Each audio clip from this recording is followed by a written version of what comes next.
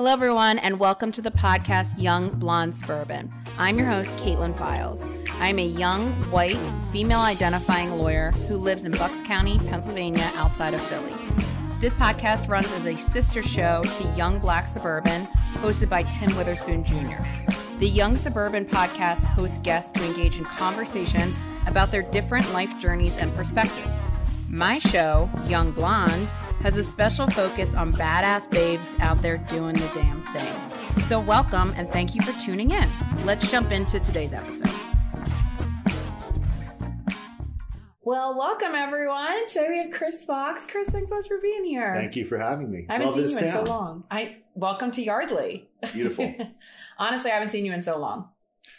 It is surreal seeing people for the first time in person after seeing only your nuclear family and a handful of coworkers and strangers in Wawa over the course of the last 14 months. It's weird. You walked in here just like it was any normal day, like in the courtroom. But then I was like, hey, what's up? It's nice to see your face, not through a computer. How are you? Right. And we're like 48 hours removed from the adjustment of CDC guidelines. Yes, we are. And it's certainly going to take some getting used to as to what is acceptable, what's legal, what's permissible, whatever the word is. I think there's a combination of the three because I don't think they're all the same. But knowing when you should wear a mask, when you shouldn't. I was in Wawa this morning. Everyone masked up. Yep. Going to a basketball tournament this afternoon. Curious to see what I find. It's going to be interesting. And just for the record, we are fully vaxxed and not wearing masks because CDC said that's cool. But it is interesting. I still wear a mask everywhere I go just in case. I don't want people to be uncomfortable or whatnot. But you're right. It's going to be a brave new world out there with the new CDC regs. It is. And what you just said at the end of your statement about people not being uncomfortable, I think a big part of masks is just about being courteous to strangers. Yeah. I mean, the whole point of the mask in the beginning, we thought was actually protecting ourselves. But then I was like, wait a minute, you're protecting everyone else. So it's astounding to me, the people who still refuse to wear masks when it was actually taking care of your neighbor. But anyway, let's talk about you because I didn't really give you an intro here. So Chris and I worked together. You were actually basically one of my first mentors when I came out of law school working at the firm we were at together. And we have since essentially reconnected since we've gone to different firms. And so tell me a little bit about yourself. Where are you from? Where you grew up? Give me the good Chris Fox background. So I am a suburbanite like yourself, Philadelphia suburbs, but really the other end of the world from here. In fact, when I typed your home into where I live, it was, I think, 58 miles. Yes. And we appreciate you driving here. And so I am from the western suburbs. More specifically, I'm from Delaware County, a.k.a. Delco, a.k.a. The center point of Mayor of Easttown, even though I can't watch the show without critiquing all of the inaccuracies, particularly with the accent, which is overdone, inaccurate, and distracting. You don't have an accent at all. Well, yes and no. I mean, there are certainly things, and in fact, my wife, this is so random, but I'm going to put you on the spot and ask you what you call the small animal that has quills that it uses to protect itself. Porcupine. Right. There's another word. Well, my wife, who interestingly grew up in Philadelphia, thinks that the way that I say porcupine is weird. Like she wants to almost pronounce the U as opposed to a long Y. Where's your wife from? She actually grew up in Overbrook. Okay. Which is part of West Philadelphia, right on the border with Lower Merion Township. So she says porcupine? I don't know that she really says the word very often, but somehow the word came How often are you guys saying this word? So my mom says water. And I always said water ice, things like that. And I have to still consciously fight myself from saying that. So there are certainly words that I didn't even realize were kind of insular, like everyone calling their grandfather their pop. Like apparently that's even a Philadelphia thing, which I had no clue about. Right. And there is some semblance of a Delco accent, but what we're hearing on Sunday nights on HBO is not that. It's funny because when I went to Notre Dame for college and I had no clue that I talked different than other people. And when I went out there, I mean, they pull people from all over the country. Right. And no one was making fun of the Texas accents. No one was making fun of the Midwest accents. It was my accent. Everyone was like, you have such a weird accent. And to me, we don't have accents at all. But now I'm realizing I say things very bizarrely. And it's Philly. It's interesting. I think the New York Times had one of those infographics where you would have to answer like 50 questions about vocabulary and different things. And then they were able to relatively accurately pinpoint where you were from based on what you called certain things. Like, for example, my purple sneakers. People from Pittsburgh, who I encountered a lot of at Penn State, where I went for undergrad, called these tennis shoes. No. Now, I called white shoes with non-marking soles that were worn on a court tennis shoes. I don't call Air Jordans tennis shoes or running shoes or anything else. But to a Pittsburgher, sneakers are tennis shoes. So that's weird. Yeah. And like you encountered kind of a national audience or a national student body at Notre Dame. At Penn State, there were some students obviously from California, New York, Massachusetts, Maryland, Virginia. But as you can imagine, vast majority are Pennsylvanians. But even within Pennsylvania, very unique Scranton accent, which I find annoying. Very unique Pittsburgh accent, which I find annoying. And then even I've encountered some people in representing injured workers from South Central Pennsylvania, like the Chambersburg area, where they have almost a Southern accent. It's upland South type of thing. It's interesting. So it's even interesting though around Philly too. I mean, you can almost tell when someone's from South Philly or if they're from the West Side. Like you can kind of tell the different Philly dialects. Yeah, it's very interesting. And I think there is some correlation between working class neighborhoods where people are more comfortable with the people around them, and just like I think a lot of people who consciously work to fight their accent when they get comfortable. Yeah, like if you have a Southern accent, but you came to the North to go to college and you want to assimilate and you try to fight that. But maybe if you have a couple glasses of wine and you're comfortable, then the Southern accent comes out. Or if you go home and you're around other Southerners, it's going to come back. And I think the same thing with accents in Philadelphia. The people that are in Center City and they're all professionals and, they want to sound like newscasters versus if you go to like South Philly or, Port Richmond or different parts of Delco, places like where people are blue collar and their father grew up there and their pop grew up there. They want to talk like their predecessors did. You do kind of like adopt weird accents. I know when I came back from Notre Dame, I had a lot of friends who lived in Texas. So I came back saying y'all. And all my high school friends were like, stop it. Like, absolutely not. Seems manufactured. And I still to date sometimes say it. And, then when I lived in Philly and all of our injured workers are really based in Philly, or at least where we represent. And I started saying water. I've never said water in my life before. And now sometimes I'll say water. And my mom's like, what? I'm like, I'm adopting this accent because of who I hang out with. I did not plan on talking about accents on this, but I really love the conversation. Yeah. But so you're from Delco, and then where'd you go to school for high school? Because I think you played football, didn't you? I went to Springfield High School, which Springfield is really square in the middle of Delaware County. So Delaware County is not as homogenous as I think outsiders cast it as. That said, my town was very homogenous. I grew up in a town that was probably 80 to 90% Catholic, 80 to 90% Irish or Italian or some combination of the two. And that was my first real experience growing up. Those were the people that were around me. And my school, Springfield High School, really only contained two municipalities, Springfield Township and then Morton Borough. And Morton was much smaller population-wise, probably a quarter to a fifth of the size of Springfield. Morton was about 50-50 black and white, maybe even majority black. Oh, that actually does surprise me about Delco because I feel like I am an outsider to it. So I don't expect it to be that diverse. Right. But then so in my high school, it was... I think I graduated with 250.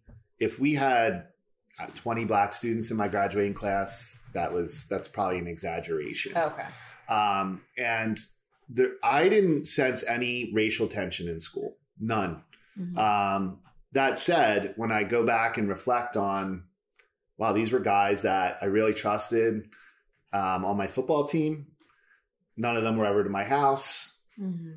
We didn't really sit together at lunch. And it wasn't because we didn't like each other. Right. It was just that's probably what the class before us did, and the class before that, and the class before them. So Springfield is an interesting town.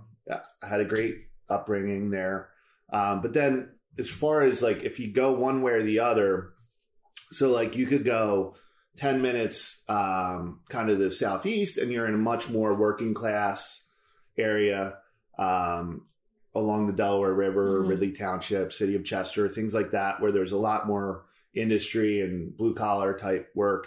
You could go 10 minutes the other way and then you're along the main line. So you have Radnor Township, which is in Delaware County, but that's just where Villanova University is, and it's part of the renowned main line, and we're talking old Philadelphia suburban money. So even within Delco, I mean, it runs the gamut. Yeah, and you're back in Delco now. You moved back. Yeah. Well, so I never really left other than my 4 years at Penn State. That was really the only time I left Delaware County. I have moved around Delaware County. Mm-hmm. So I moved back to, I moved back home for law school.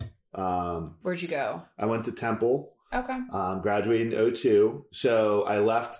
Go Owls. We're both Temple law grads. Right. And it's funny because I've already now dropped Penn State and Temple. And I know you're a Notre Damer, and I grew up in that Irish Catholic mentality where I grew up a Notre Dame football fan. My grandfather was a big Notre Dame football fan. My dad went to Villanova, so I grew up a Villanova Hoops fan. Hated Temple, hated Penn State, but then that's where I ended up, ironically. So it's kind of interesting. That is interesting. Yeah, so I mean, I've moved around in Delaware County. So after I graduated law school, I bought a house in Havertown, which is Haverford Township, which is Delaware County. And we were there for about 10 and a half years. But my family was expanding and we couldn't find a place. 4 kids. 4 kids. Yeah, my 4 kids. Yeah. 4 kids.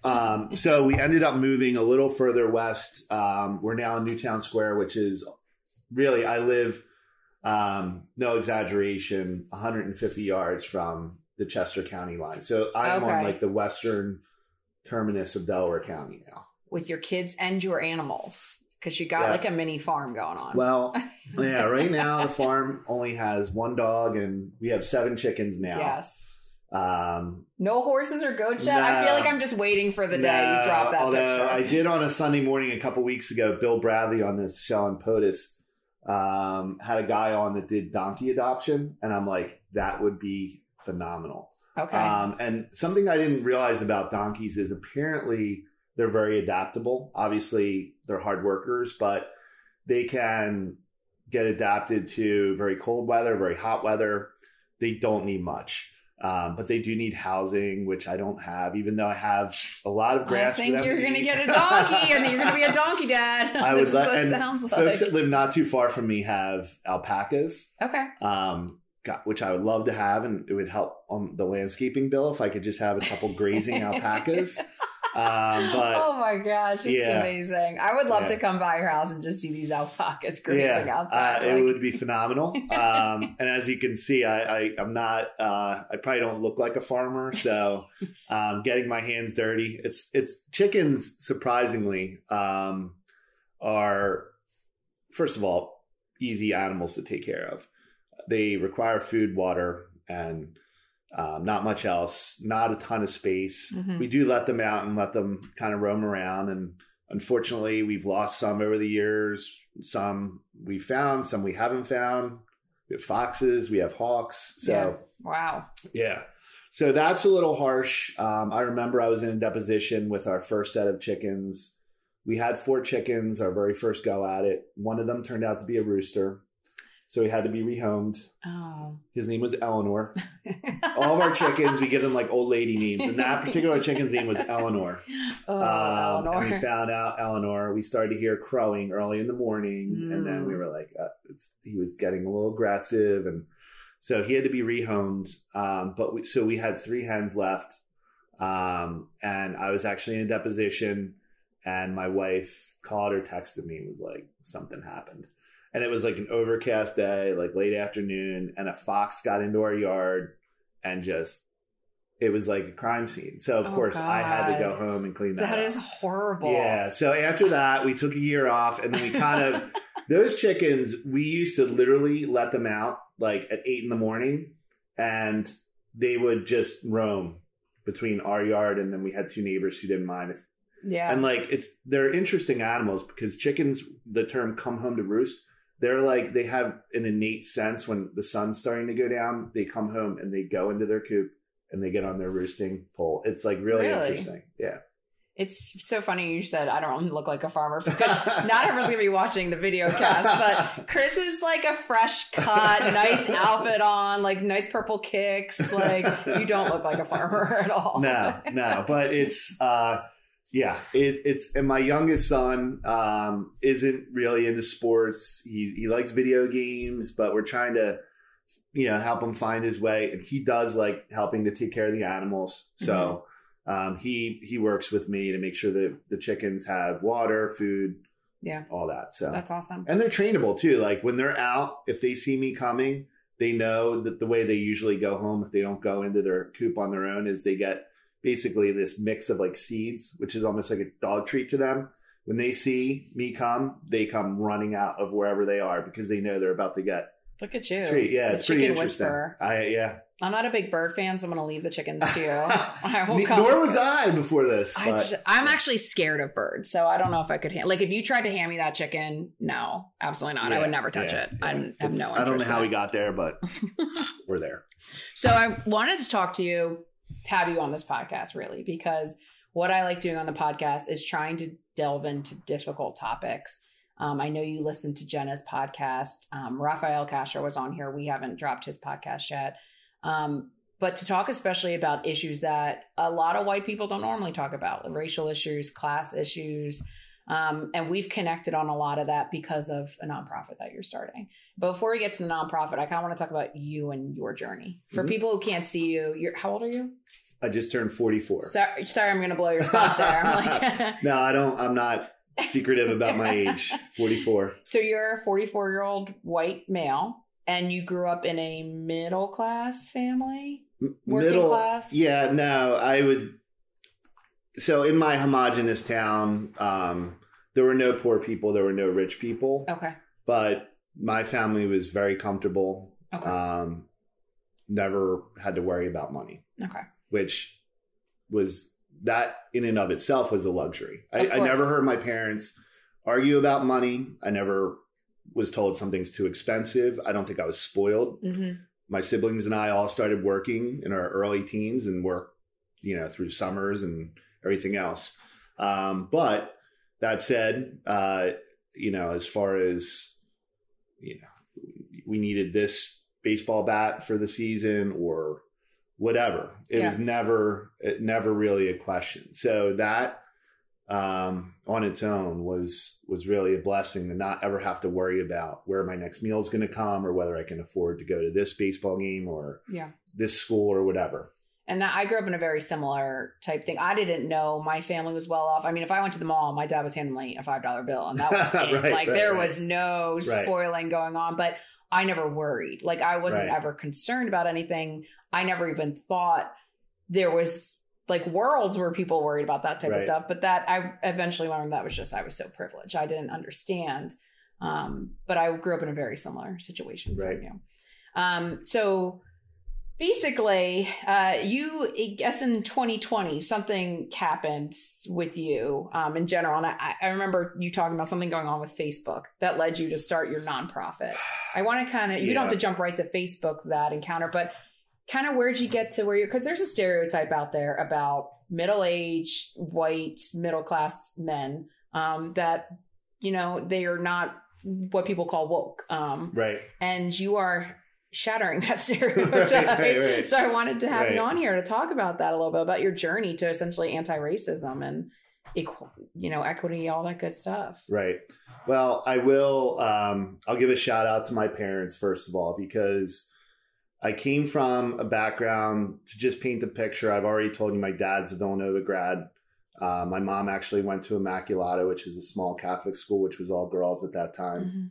And I don't know if Villanova had women in the 60s or not, but it was kind of a sister school of Villanova. So I grew up in a household where my dad has said to me he would never vote for a Democrat. And I don't know if he ever has, but he was the classic, Wall Street Republican / Reagan Republican / whatever, fiscally conservative, where his number one political concern ever was the stock market. Keep taxes down, keep the stock market up. I'm good. My mom, my understanding, and I never really talked to her about this a whole lot, but I think growing up, my mom was probably registered as a Republican and probably voted Republican frequently. But she is like, every time I go into her house now, like MSNBC's on, and I'm like, Mom, like, you need to diversify your news. Or just turn it off. Get some different perspectives. But even though my dad was a Republican, I literally never heard my parents say a bad thing. Certainly never heard the N-word or any other kind of derogatory terms for minorities, gays, even nothing. And because of that, it never was something that really was part of my vocabulary, obviously, or part of my psyche. My parents just didn't think that way. And that was really, I think, key in me kind of forging my own identity early on. I mean, when I talked about earlier going to a high school with probably 80 or 90% white people and a very small minority of African Americans, not much else. But I never felt uncomfortable about around my black classmates, my black teammates on my football team. I just didn't, and I never thought any less of them. And I don't know that I can say that about everyone that was around, but I do credit my parents, and I didn't have a perfect childhood. I mean, my parents got divorced when I was in middle school. It was a really tough time. But they were definitely, as it came to race relations and just being courteous to everyone, they definitely fit that mold. My dad went to Puerto Rico for business very frequently. He worked for a pharmaceutical that had manufacturing plant in Puerto Rico, interacting with Puerto Rican businessmen, Puerto Rican factory workers, like nothing negative. Like you hear, I listened to Jenna's podcast, but I was listening to just get a feel for your podcast. I also listened to the pilot episode of Young Black Suburban, and like they were talking about like people wanting to act like they're black or act like they're Puerto Rican, or all these like weird, like I don't know if it was where I grew up, but I didn't see a lot of that, and I certainly didn't hear or observe a lot of negativity. But now as an adult, I'm realizing a lot of it was there, kind of just lurking under the surface. So it's very, like everything you say it's very similar to how I grew up. Now, my mom is the opposite. She was like, I would never vote for a Republican, and she's very liberal and progressive. My dad's pretty moderate, tries to bring Rainer back in, but I didn't ever hear any words like that either growing up. And I don't remember it ever being even on my radar. Like I just never thought about it because it was never addressed in my house. It was just kind of everyone's the same. I don't remember actively being taught one way or the other. But then it was as I was growing older and kind of breaking the bubble and going out into the world. And I was like, oh, wait, what's going on here? And Jen and I talked about that a lot, about learning that type of stuff, and that there is a lot of racism, homophobic, everything that still goes, sexism, classism that's still going on in the world. When did you start to like really realize that, there's actually a lot of stuff going on, maybe not in your household, but actually the inequities that are going on in our country? Well, I think I was always aware of the inequities. I'm somebody who loves history, and I think that I probably knew a little more about the accurate history of our nation than, the average person. Certainly not a historian or a political scientist or anything like that. But I felt like just because academically, social studies was always my favorite subject, whether it was geography or history or, sociology, political science, whatever. Anything that kind of fell under the umbrella of social studies, I was interested in. Not a math and science person, not necessarily an English type. So social studies was just where I like to be academically. So I feel like I was aware of our history probably with a little more honesty than others. But what I think was kind of the turning point for me was as social media has become more prevalent, particularly over the course of the last couple of years, with the issues with race relations being in the forefront, the pandemic, and obviously the election of 2020, I was gonna say the insane politics, the transition of power, which never really was fully effectuated. With social media, it gives a platform for anyone who wants to say whatever they want to a broad audience. So it could have been plenty of moms and dads in the town I grew up in felt the way that moms and dads feel in the town I live in now, but they didn't have that voice for widespread communication. Now with Facebook, you learn probably a lot more about your friends and neighbors than maybe you'd like to know.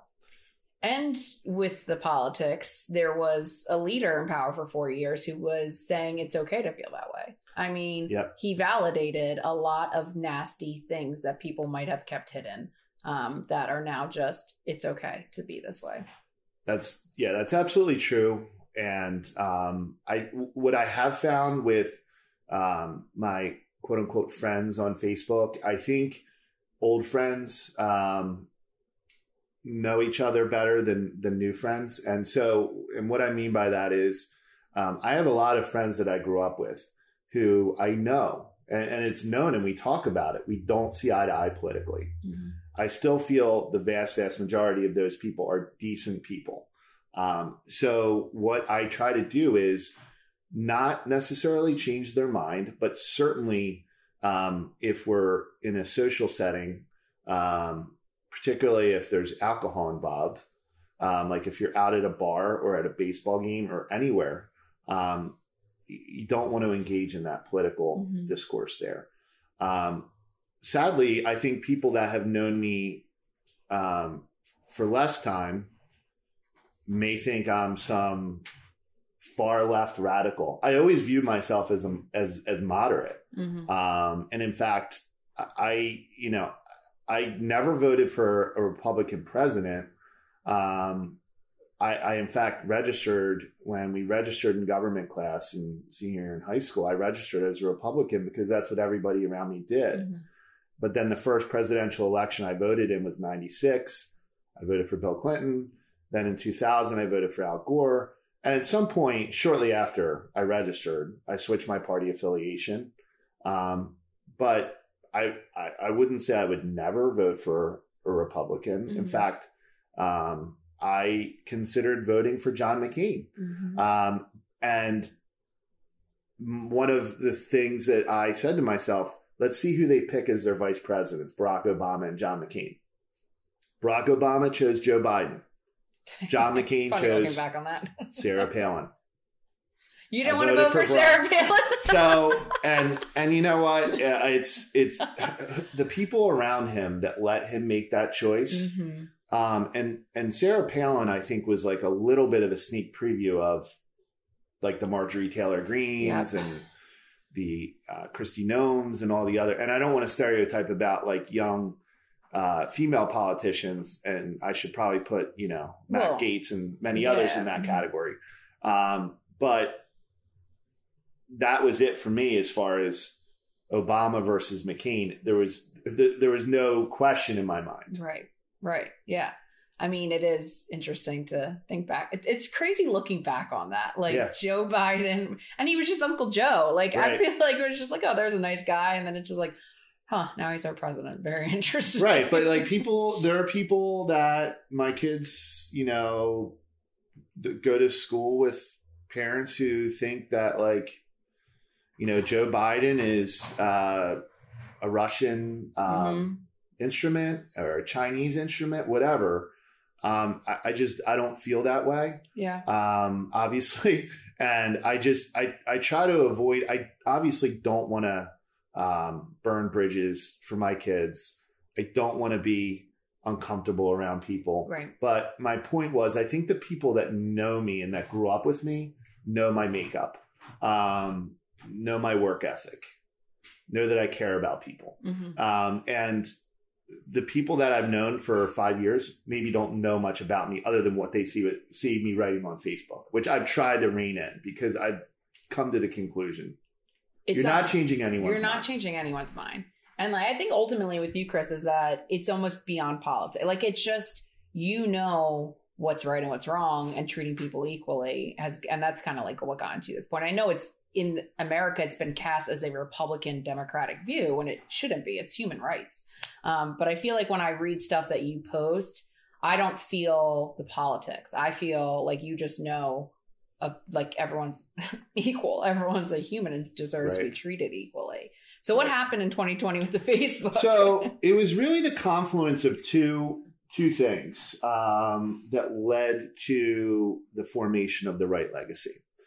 One was the exhausting arguments and debate on social media, and people being, if you support Black Lives Matter, then you hate all police, or if you're a police officer or a soldier, then you're a baby killer and a racist. It's not obviously that simple. And you would see these arguments and you just no one could win. And I would go down the rabbit hole like a lot of people did. And just, I would feel so awful. Would I could zing somebody and feel like, I'm smarter than that person. I got them. But at the end of the day, I'm like, what did that accomplish? Right. And then I knew that there were a lot of people that when I would like see them in Wawa or, picking my kids up from school, they're like, that guy, like he's an asshole. He's a socialist, which I'm not, or any other negative buzzword. Yeah. So I just was like, you know what? I need to channel that energy into something that is going to be really hard for people to not like. And if they don't like it, then maybe we're not the same kind of person. And the other thing was, I had been doing a lot of coaching of youth sports, and I was getting a little burned out on it. I love sports. I always have. And I enjoy coaching, but dealing with, certain almost political elements of coaching gets tiring. And like, I understood, if a parent wasn't happy about something, they're complaining or speaking out because they love their kid. Right. I get that. Like, I'm a parent too. And like, I've been in situations where my kid is, my younger son, who I mentioned, isn't really into sports. Like the Dean Machine, his Little League coach would literally bat him and two other kids 7th, 8th, and 9th in every single game. And just rotate them between 7th, 8th, and 9th. And I just didn't understand. And we're talking about like 8-year-old kids, like hide one of them second. Yeah. Put one of them sixth one game. Also, spread it out. Who cares? They're 8. Right. So like I would see stuff like that and it would make my blood boil. Yeah. But I would try not to, because I understood, hey, this person's a volunteer too. But I realized I had to take a step back from coaching. So that was going to free up some time. And so I started to think of like, what can I do? What talent maybe do I have, or what experience do I have beyond being an ex-jock that could coach? So that's when I thought about, I got to do something in the legal arena. And I wanted to do something that had kind of a social justice mission to it. And I started to kind of just call around. I called a guy from college that lives out in LA, married to a Black woman. And I knew he was a teacher in a neighborhood with a primarily Hispanic student body. So I'm like, this guy, well, he knows what's up. So I started to talk to different people. I called you. I called some of my friends. I called people that I knew were Republicans, like in the category that I described earlier. There are people that are on the right legacy that are Republicans, but it doesn't. That didn't disqualify anyone. So I started to call around, and I called lawyers that I trusted and respected, but I also called people that I thought could give some different perspectives, like my friend from college who lived in LA. And is in a mixed race family and teaches in a Hispanic neighborhood. I'm like, this guy's going to tell me some stuff great, by the way. I can, and he's brilliant. He is. But like, I literally called him he's like, can we talk on Sunday morning? So I think I called him at 10 a.m. So this is like 7 a.m. in California. And, I came away from the call. I was like shook. I was like rocked. I'm like, this dude is so far to the left. I was like intimidated because his ideas, and maybe that's because, he's in Southern California in a so-called liberal bubble. And like that has enabled him to like kind of push things to the extreme. Whereas I'm in this like slightly red area where I'm pretty purple. Right. It's purple, but like my particular town isn't mine's more like, it's redder than it is blue. So anyway, I was like, whoa, like I felt like there's so much I don't know. And obviously I wanted to get perspective from women and want to get perspective from African Americans and Spanish speakers, our former coworker, Rafael Castro, who's somebody I love on the and podcast. Respect. Phenomenal guy on the podcast earlier. But when I knew that he had worked in a youth court before, so I'm like, I'm calling Raph. And I heard you and Jenna talking about like, tokenism. And, I'm trying to be mindful of like, I'm not going to have a board of directors that has 10 people. I'm not going to say I need 4 whites, 4 blacks, 2 Hispanics, 5 women, 5 men. It's not what I was going to do. I looked at it more like I was almost like a general manager building the dream team, right? And you need diversified perspectives. You do. And it's not about putting someone into a category based on their sex or their age or their race. It's about drawing from their experiences. Exactly. I am an Irish/German Catholic white straight male. You basically just described me except I'm a girl. Exactly. And that's the thing. I don't fall into any protect other than now that I'm over 40, which you are not. I fall into the older worker category. As you know, the Age Discrimination and Employment Act, 40 and up is an older worker. Oh, wait, hold on. Crazy. That's a good segue. I almost forgot. Oh, Chris brought me some. I brought a gift. Oh, I brought a gift. And so your podcast is called what? Young Blonde Suburban. Young Blonde Suburban. I'm a nerve. I am suburban. I am not young, and I am not blonde. But at one point in my life, I was all 3 of those things. So last night, I was trying to find the bag of my childhood that my mom dropped off at my house in like a Swiss Farms grocery store bag like 5 years ago. I couldn't find it. So I started scrolling through pictures, and I wanted to present you with this picture of me as a young blonde suburban. Oh my God. And I did it in black and white. Framed. I did it in black and white so it would look like one of those. Oh, look at you making this Chardonnay joke on here. Yeah. Look, this is young blonde suburban. And we accept all genders here. and in your podcast, even though you didn't say my last name, you protected me in that regard. I heard a joke about me being misinformed because when I wrote an article about Jen and your meeting that I referenced Chardonnay, which is apparently the drink of a 60-year-old woman. I do not drink Chardonnay. I'm a red wine drinker myself. Oh, Sauvignon Blanc, please. Which I agree is probably the white wine of choice. This is fantastic. I love this. Hold on. Let's just, let's just put this up here on the All right. We are good to go. So, it looks a little bit like a memorial, but. And like, that was probably when I was in like second grade. So I had like a normal, quote unquote, normal boy haircut. But I was born in 1977.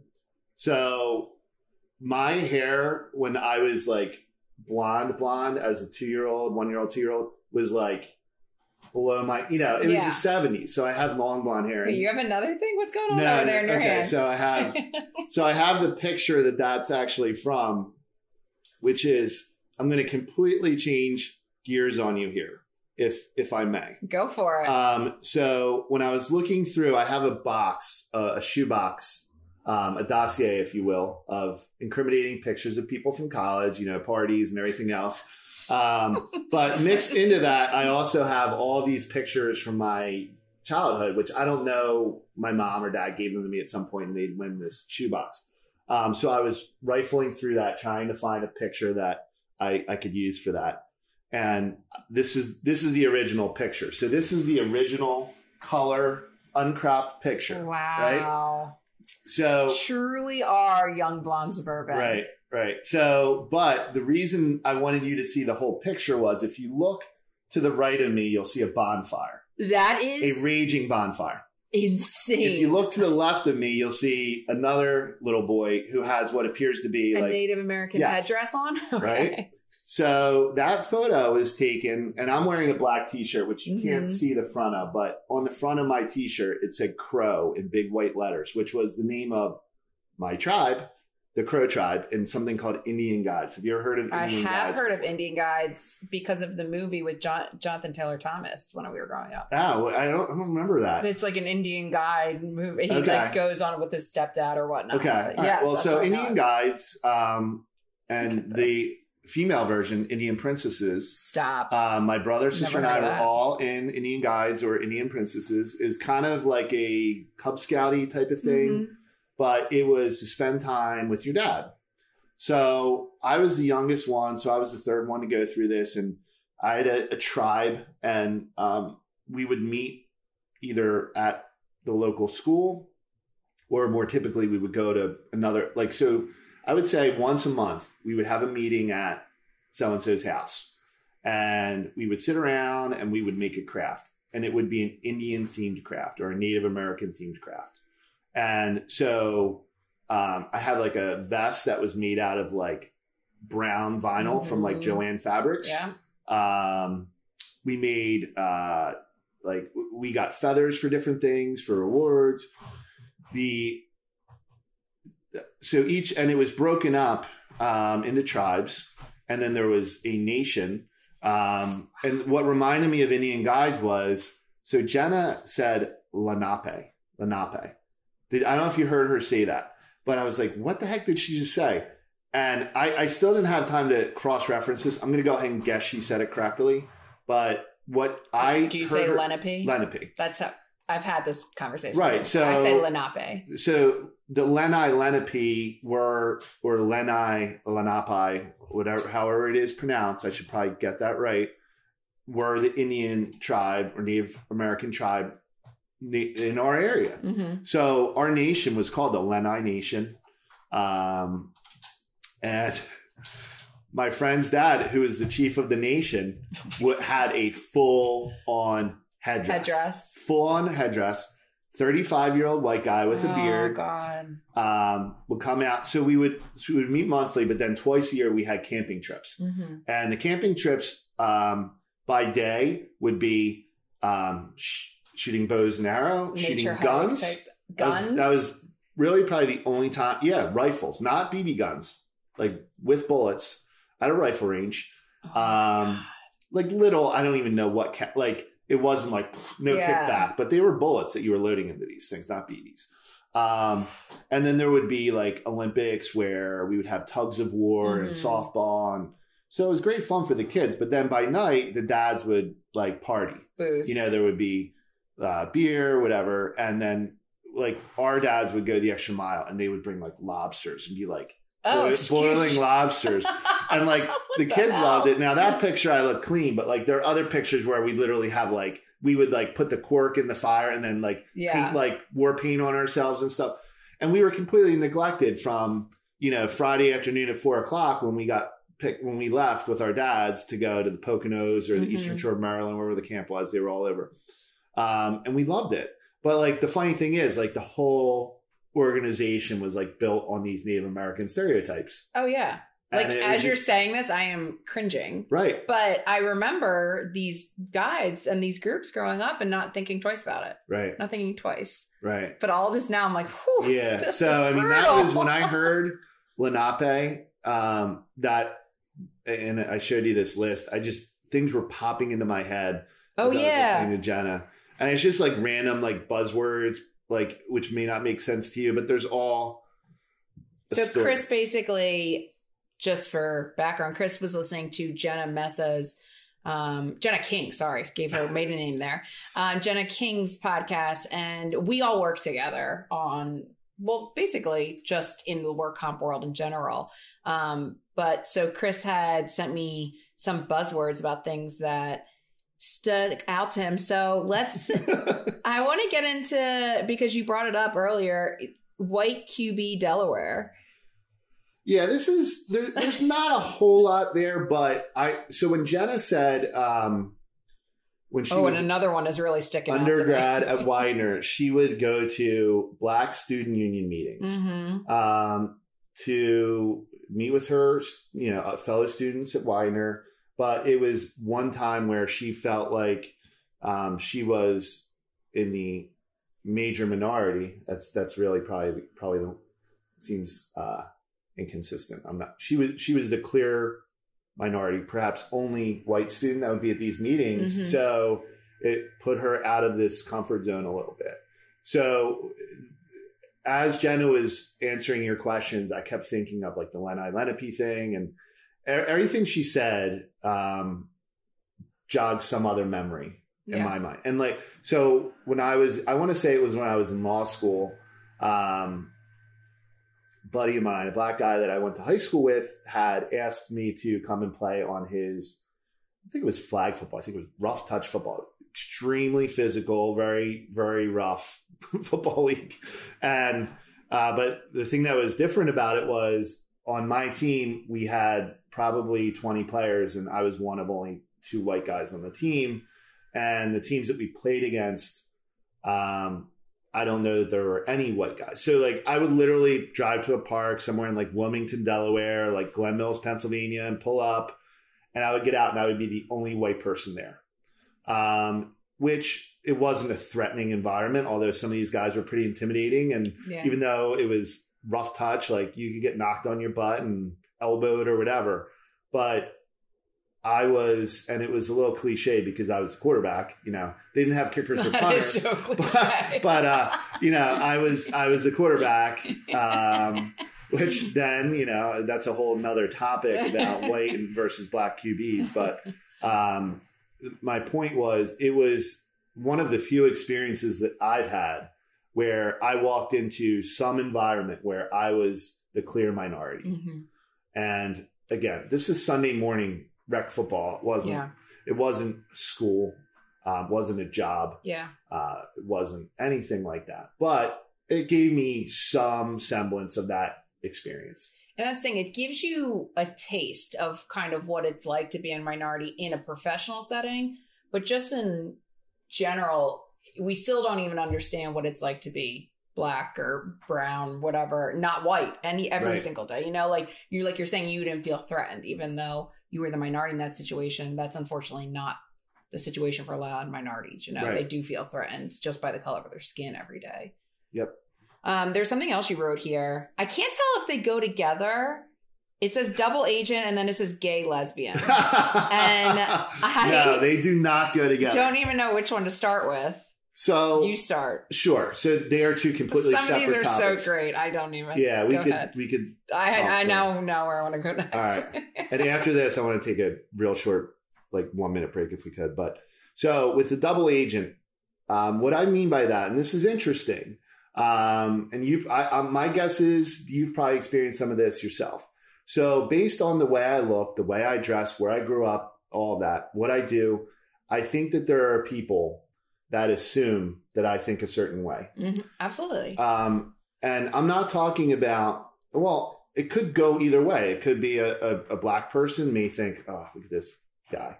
Or it could be somebody who looks more like me and they think this guy is like me. So I can say the N-word, or I can, criticize black people and call them lazy, or I can say something about welfare or any other talking point, not realizing that, the way I say I'm a double agent is they may think I'm on their side. But I gotcha. I'm not on your side. Yeah. I'm not on your side. I don't think like that. Yeah. So for me, I think that part of the white experience is very different than the black experience, because even though I heard some things on the Young Black Suburban where he was talking about his old boss saying like horrible things. Right. I remember that episode. Truth serum in him. Mm-hmm.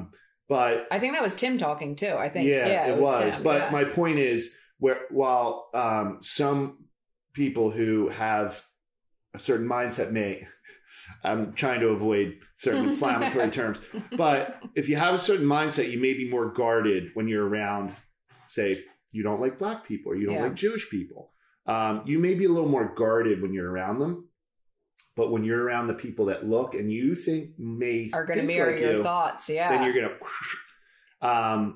So I've taken in a lot of that. I gotcha. And that's definitely reinforced my views. Yeah, it doesn't make me want to be like that. It makes me want to be anti that. So like when we talk about anti-racism, like me being quiet and like Facebook is deadly. It really is. Twitter, they all are to a certain degree. There's you're going to, if you argue with somebody on Twitter, you're less likely to like see that person at the local grocery store than you are somebody you're friends with on Facebook. But it's really hard to change someone's mind there. But I think it is very, very important that if you want to make a positive change, you can't sit back. So while that may not mean engaging in every political argument you can on Facebook, it means doing something. That's going to segue perfectly into the right legacy. I'm not going to let you get up because we're going to wrap up here anyway. So, okay. But I agree with you. I think it's also having these conversations. I mean, we are obviously two white people and we can't understand that perspective, but just having white people talk about the things that they can't understand and kind of bringing those voices up and amplifying them. Right legacy. We talked about it a little bit. Yeah. Okay. So the general mission, what you doing with it? Tell us about the right legacy. All right. And I don't want to butcher this or get the order out of order, but the mission is we putting are you on the spot with this. Excite, inspire, and energize. Those are the words. Excite, inspire, and energize underrepresented youth who are interested in a career in law. Now, that is how many words? 10, 12 words. Arriving at those 10 or 12 words took a lot of work. Oh yeah, we went back and forth. Because again, things and we had an educational consultant from a private school down in Texas who's one of our contributors who was I was introduced to him through a friend, and he said, listen, this guy is going to call you out. If you say something that isn't right, he is going to call you out. So I'm like, this is a perfect guy. Yeah. So like when we're putting this out there, we want to make sure right out of the gate, if we have 10 words or 12 words that represent what we are, we don't want those to be loaded words. Right. Is there some ambiguity? What is underrepresented youth? There's some ambiguity, but that ambiguity invites flexibility. And it's not saying if you want to be in this program, you have to be Black, you have to be poor, whatever. And you had asked about gay, lesbian, double agent, separate things. Oh, but like gay and lesbian. So like another group that another marginalized group. They are extremely, and like one of the last groups where it is okay to say, because of my religion, I hate you. Yep. I hate you. People don't so much as say that about Black people. Maybe they did in the 50s. And they would say, oh, this is, part of the Baptist religion is like segregationist. I don't know. But it's still perfectly okay to say, I hate Pope you. just came out and said it was wrong. Yeah. So. And that's a progressive, progressive Pope. So they're included in this group too, because they're certainly an underrepresented and a group that probably doesn't have a lot of political clout right now. Terrorized. Constantly getting attacked. And it's like, I don't want to go down that rabbit hole. That's a different discussion. But my point is, we were a little ambiguous by design because we wanted to be inclusive, not exclusive. So I know myself, and you talked to Jenna about how she wanted to become a lawyer, and she went from shoplifting to policing to lawyering in 2 steps. But for me, it wasn't such a clear path as much as it was. I told you I always loved social studies, history. I do like writing. And at Penn State, that's the type of school where more people than not are there with a very kind of practical, I'm going to be an engineer. Yeah. I'm going to be a businessman, whatever. I was in the College of Liberal Arts, which, I didn't really know what the heck I wanted to do. So I kind of just processed it through. I changed my majors a couple times and actually oddly ended up in this major called Labor and Industrial Relations, which is in liberal arts, but has some business component to it. But kind of then perfect getting him as a comp lawyer. Yeah. So anyway, I ended up in law school, but my point was I actually got better grades in law school by far than I did in college, because at that point I realized this is what I'm going to do. But it took, I'm certain that people helped me along the way. I know it. I know the people that helped me. I didn't have lawyers in my family, but I had, a friend of a friend, or one of my aunt's good friends was someone who let me work for her, and, had a connection at Temple, and whether that helped me get in there or not, I don't know. I'm guessing it probably did. So my point is, I want to provide that nudge.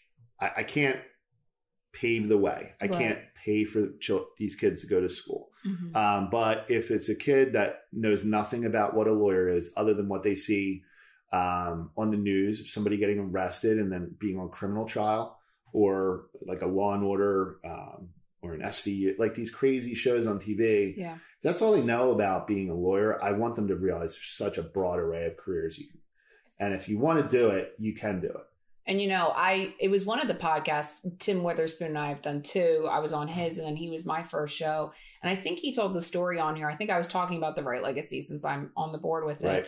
And he was talking about how when he was growing up, and he grew up in Bucks County, he still didn't think he could ever be a lawyer or a doctor. It was just not something that was on his radar. He thought he was going to be a rapper or a professional athlete, which he was both. But it's exactly what you're trying to do with the Right Legacy, is to essentially expose kids to say, you don't have to look like what the lawyers look like right now. And the legal field is predominantly dominated with white people, white males.